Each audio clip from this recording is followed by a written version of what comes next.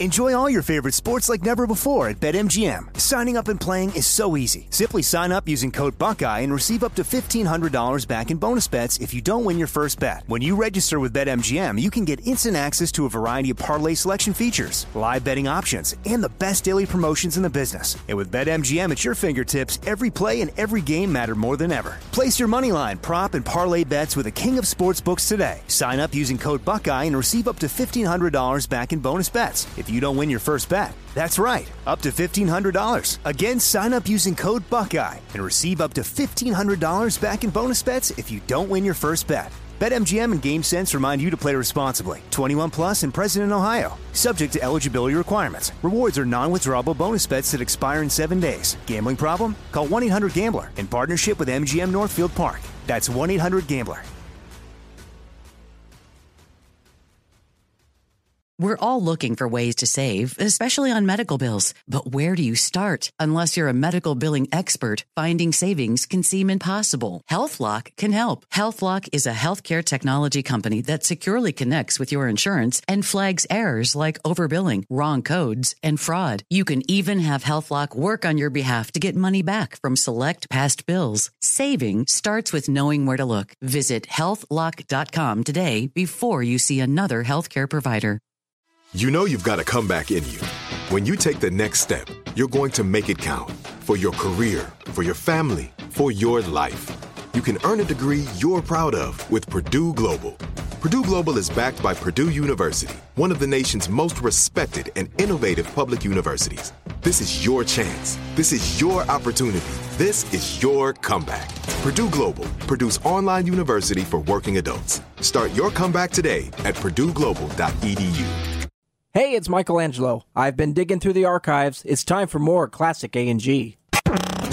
Armstrong and Getty. One more thing.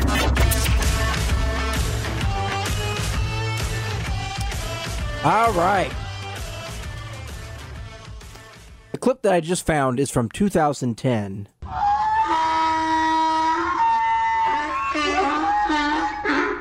Brandon, get out of here. I'm looking for Gladys. Gladys, come on in here. Okay, let's try this again. The clip I found is from 2010. Now, this segment will really appeal to people that are 45 and older. We do have a lot of younger listeners as well. But this goes back to when Joe and Jack interviewed... Well, you know what? Let me play a little bit of his music. Do you guys remember this song? Of course you do. Jesse is a friend. That's right, Rick Springfield. 80s heartthrob, Rick Springfield. Girl, anyway. So, the guys interviewed Rick Springfield in 2010. They don't do a lot of celebrity interviews. I'm not really sure why they interviewed him, now I think about it. Actually, I think he was pitching a book. The interview went well, but then we had texters afterwards, of course, complaining about the interview. I've always thought Joe and Jack do really good celebrity interviews, and I thought this was a good one. We don't interview as many entertainment celebrities now, but back in 2010, they did more of this type of stuff. And so let's hear when Joe and Jack interviewed Rick Springfield, 80s heartthrob. I thought the topic of this interview was really good. It's about how fame can change you. Rick, or as we say, Mr. Springfield, shares some of his experience from going from being unknown to a celebrity overnight. Yeah, I know he's been a good friend of mine. This is the Armstrong and Getty Show. I'm Jack Armstrong, he's Joe Getty. What year was this, like 81, something like that? 81? There you go. So if you're too young or too old to know who Rick Springfield is, that's from 1981. He was a soap opera star. Dr. Noah Drake on General Hospital. And then was a pretty successful musician. I mean, like, big-time star for a while. Right. But probably always as a musician. I've never understood why that happens to famous people. If you become famous as an actor and then try to start a band, yes, then you're mocked for... But if you're in a band and then you try to become an actor, you're mocked for that. But you probably were doing both all along. Well, sure. Yeah. And if you're an insurance salesman and you're in a band, everybody says, oh, great. Or, you know, right. In a band and decide to sell insurance, well, that would just be an odd decision. Probably be a way to feed yourself. Well, right, yeah, more common. So as you don't starve to death. Yeah. Ladies and gentlemen, Rick Springfield. Rick, how are you? I'm awake. Excellent. Step one. That's step one, yes. Your ironically named memoir, Late at Night, is out.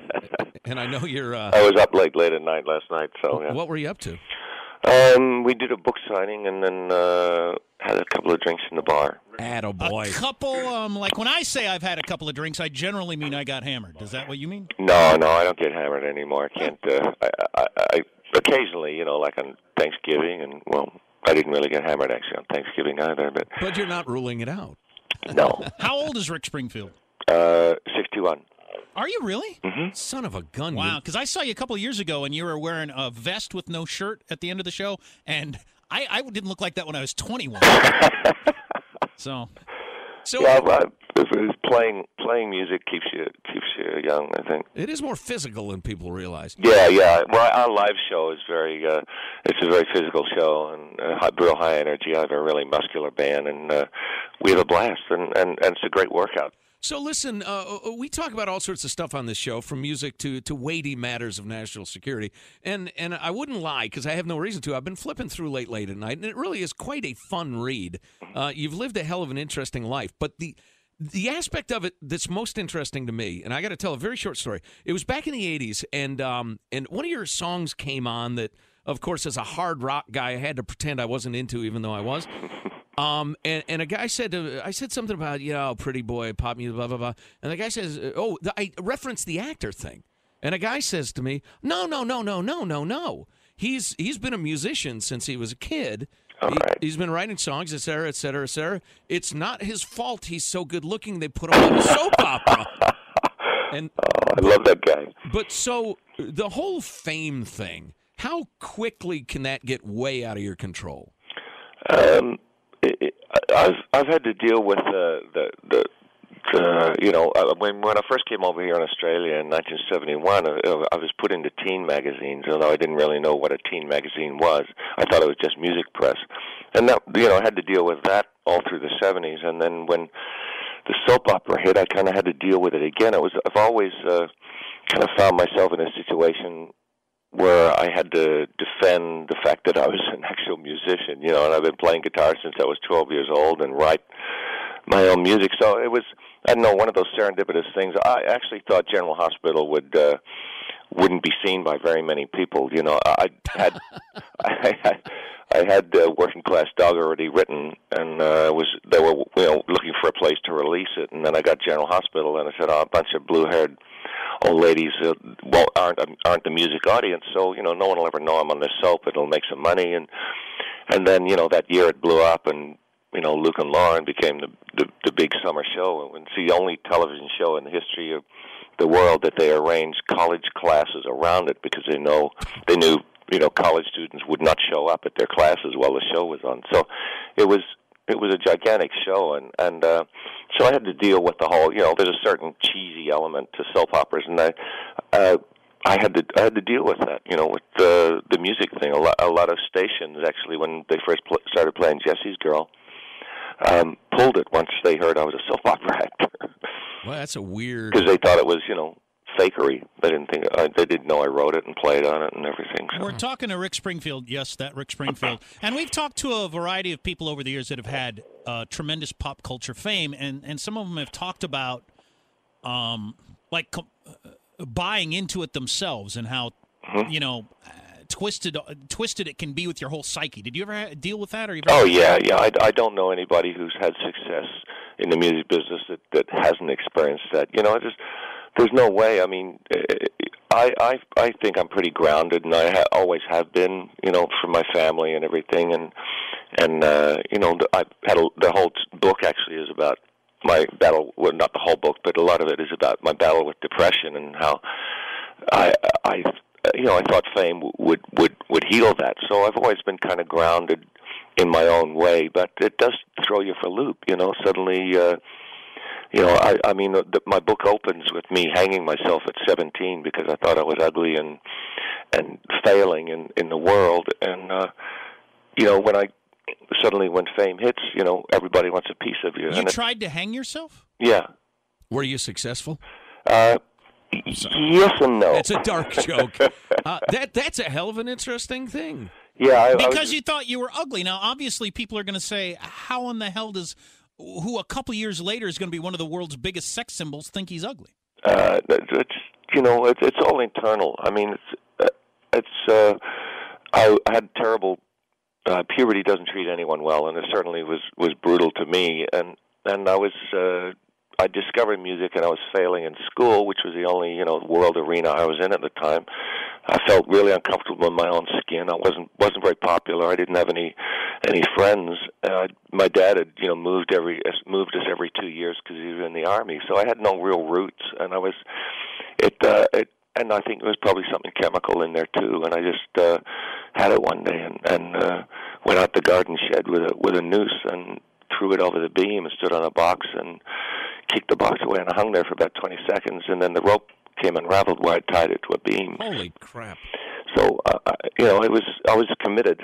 So and I was unsure about whether to put that in the book, but after my sons have had a friend who committed suicide early, and with all the modern press on it all, if just one kid hears that I was there and went on to have a great life, and I have had a great life, and I have a beautiful family. And I think it's great that you put that in the book. I mean, for any kid that's ever felt that way, and a lot of kids do feel that way at that age, as you said, to know that they're not going to all end up Rick Springfield, but you come out on the other side. You do come out on the other side, and that's what I say in the book. I say, just give it a week, give it a month, give it a year, because things will change. They won't always stay that dark. And so I'm really glad I actually put it in there. And it was really the start of kind of kicked into overdrive, the depression that's kind of dogged me all my life. So then you had the biggest fame you could ever possibly have, really. Then when you're on the other side of that, you've been as successful as you could be. It can't last forever. It doesn't for anybody. When you're on the other side of that, how did it look? Well, I actually... things were going great in 1985. It was still flying high, and I pulled the plug on it and went into therapy for about 4 years because, it had been my driver as well, because I thought, depression had driven me also, because I thought if I just get successful with what I love, then everything will be healed, it'll all go away. And it did for a while when everyone was, telling me how great I was, and I was starting to buy into it. It certainly does push the dark clouds away. But, a couple of years in, it came back, and I remember doing an interview for MTV, and I was like sitting on the tour bus, and I was just, playing with my sleeve and my head down, and I saw it later. I said, wow, that looks like a very screwed up guy. So I took, I pulled the plug, and the birth of my first son, I pulled the plug and went into therapy and disappeared and became a house husband and a recluse and started to deal with it for real, knowing that nothing outside would heal it, that it was an internal thing.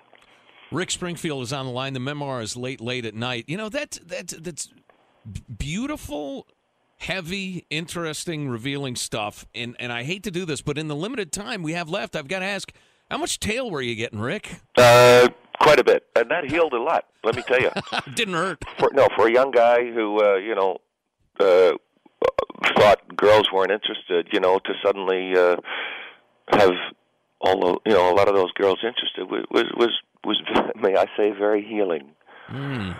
Do any of them still write you, and might you forward their information to aging radio guys? Hey, not me, but I know some hotties on radio. Yeah, he looks like me, but he's not me. The memoir is Late at Night, just released, debuted on the New York Times bestseller list. Thanks for coming on. Thanks, guys. Yeah, good luck, Rick. Thank good to talk to you. Thanks.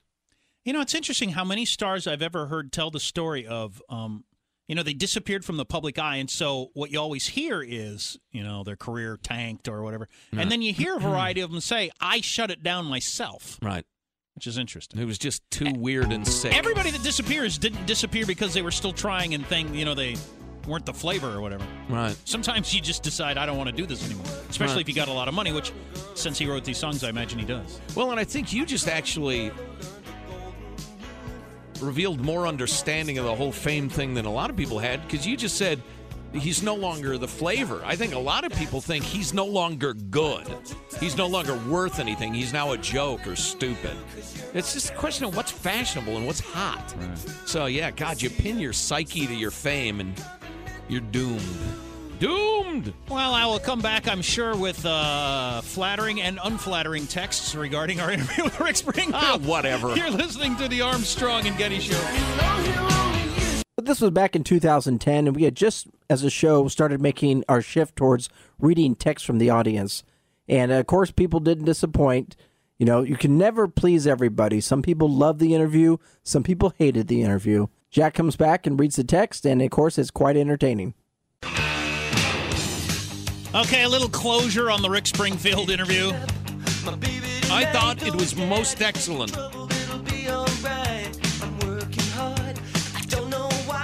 This is, well, there were many variations of, from the text line, many variations of, that made me want to hang myself. Now I feel suicidal. Oh, no! You cynics! You sniping cynics! Many variations of that.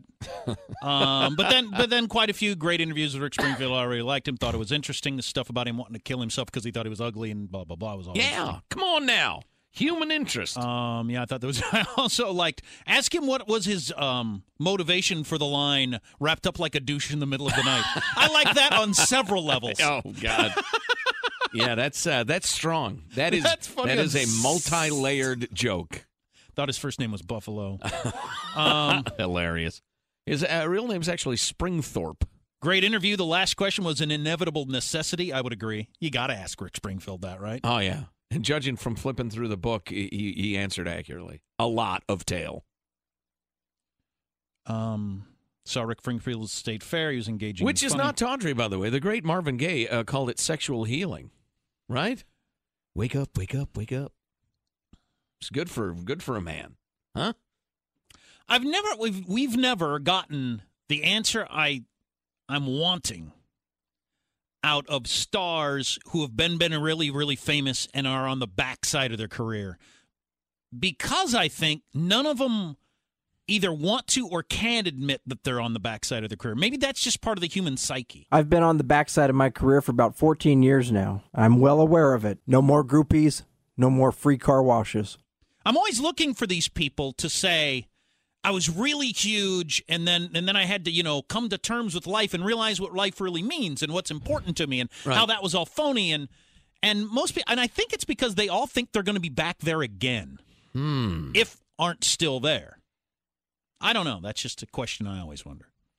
Maybe to think think about conversations we've had. Maybe when you're them, whether you're an actor, singer, author, whatever, football player, whatever it is, maybe when you're them, it's difficult to look at your life in that part was way more. I was way more successful. I don't know. I guess it depends on how you define these things, but than I am or ever will be again. Right. Maybe you just can't look at it that way. Maybe, I don't know. Maybe the performer never gets over that kind of measuring themselves by their success. The way they view themselves, which is unhealthy, obviously. Or maybe not. Maybe you just need that to continue to keep thinking you're doing good stuff today. I'm still doing really good work. Well, which is entirely possible. Yeah. I'm not that big a fan of his music. No, I don't mean Rick Springfield particularly. I just mean anybody in general. I wouldn't be able to judge whether it's as good or better or worse. Wouldn't know how to measure that. But yeah. Well, I don't know. I would hope you'd have the psychological health to be able to say, well, it was crazy popular for a while. These things come in and out. I was in for a while. I made $1 trillion. Cool. I would hope I would feel that way. Mm-hmm. It's pretty interesting, though, as a 17-year-old. Yeah. I mean, he's almost a grown man at that point. He thought he was so ugly, had no friends, that he tried to hang himself, and it sounds like only bad knotsmanship kept him alive. Yes. Yeah. And within a couple of years, you're among the biggest sex symbols on the planet. Right. Wow, I don't see how that wouldn't spin your head around in crazy directions. Yeah. Well, he seems to have emerged sane and still handsome as hell. By the way, somebody on the text line said they did, at their college, they did change class for Luke and Laura's wedding. I guess he was Luke on that. No. Anthony Geary, please. I never watched soap operas, so I don't know was an anything All My about Children guy, so I will tolerate this discussion. I've never watched those soap operas. I've watched your nighttime soap operas. Actually, I think I was a little too young for that particular summer of Luke and Laura. I remember like seeing it on Time Magazine and thinking, what's the matter with people? What is that? That's a General Hospital. A couple that got married and it was a big deal? Oh, on again, off again. You know how it is. It's a tempestuous love affair. And then they drag their increasingly aging carcasses back every couple of years to beef up ratings for a couple of weeks. I remember the 80s soap operas. All My Children, One Life to Live, General Hospital. My mom watched them all. She was a stay-at-home mom, and I saw a lot of those soap operas as a kid whenever I was, homesick from school or it was during the summer months. So I kind of have vague memories of the Luke and Laura wedding on General Hospital. It's really quite tawdry.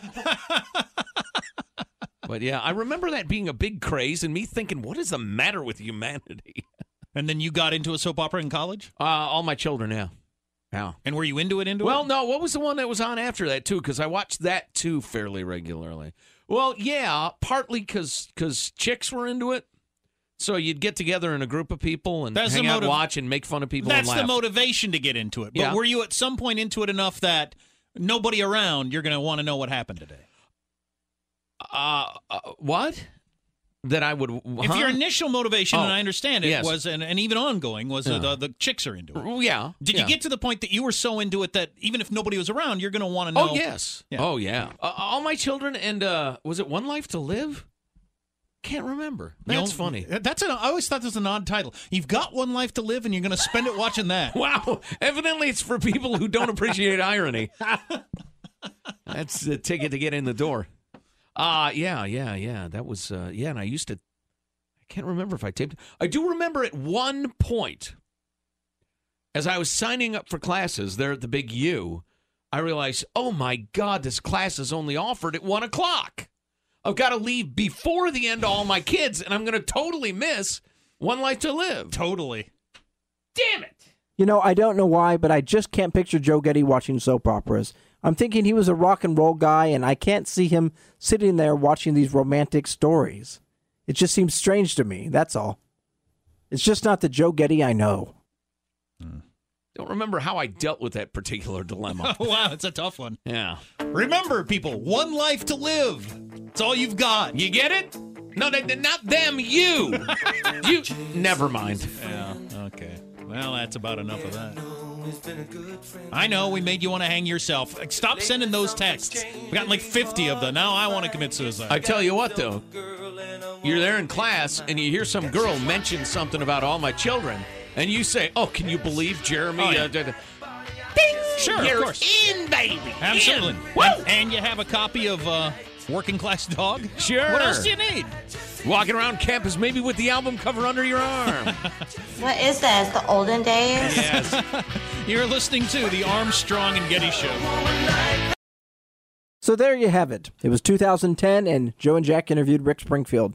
I thought the topic was good about how fame can change you and also how some stars can't deal with getting on the backside of their careers when they're not so popular anymore. A lot of times that's what leads to depression and drug use and alcohol use is because they can't handle the fact that they're not a big celebrity anymore. That's why you don't tie yourself to fame. Just be yourself, be humble, be a good person.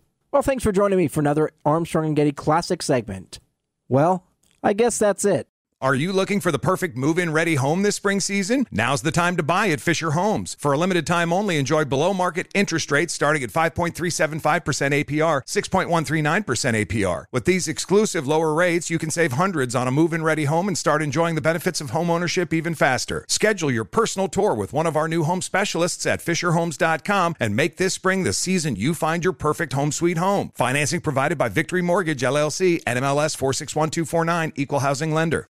We went from normal life, healthy child to acute lymphoblastic leukemia, or B-cell ALL. The St. Jude team came up to get CJ via ambulance. Shortly after that, I noticed a rainbow.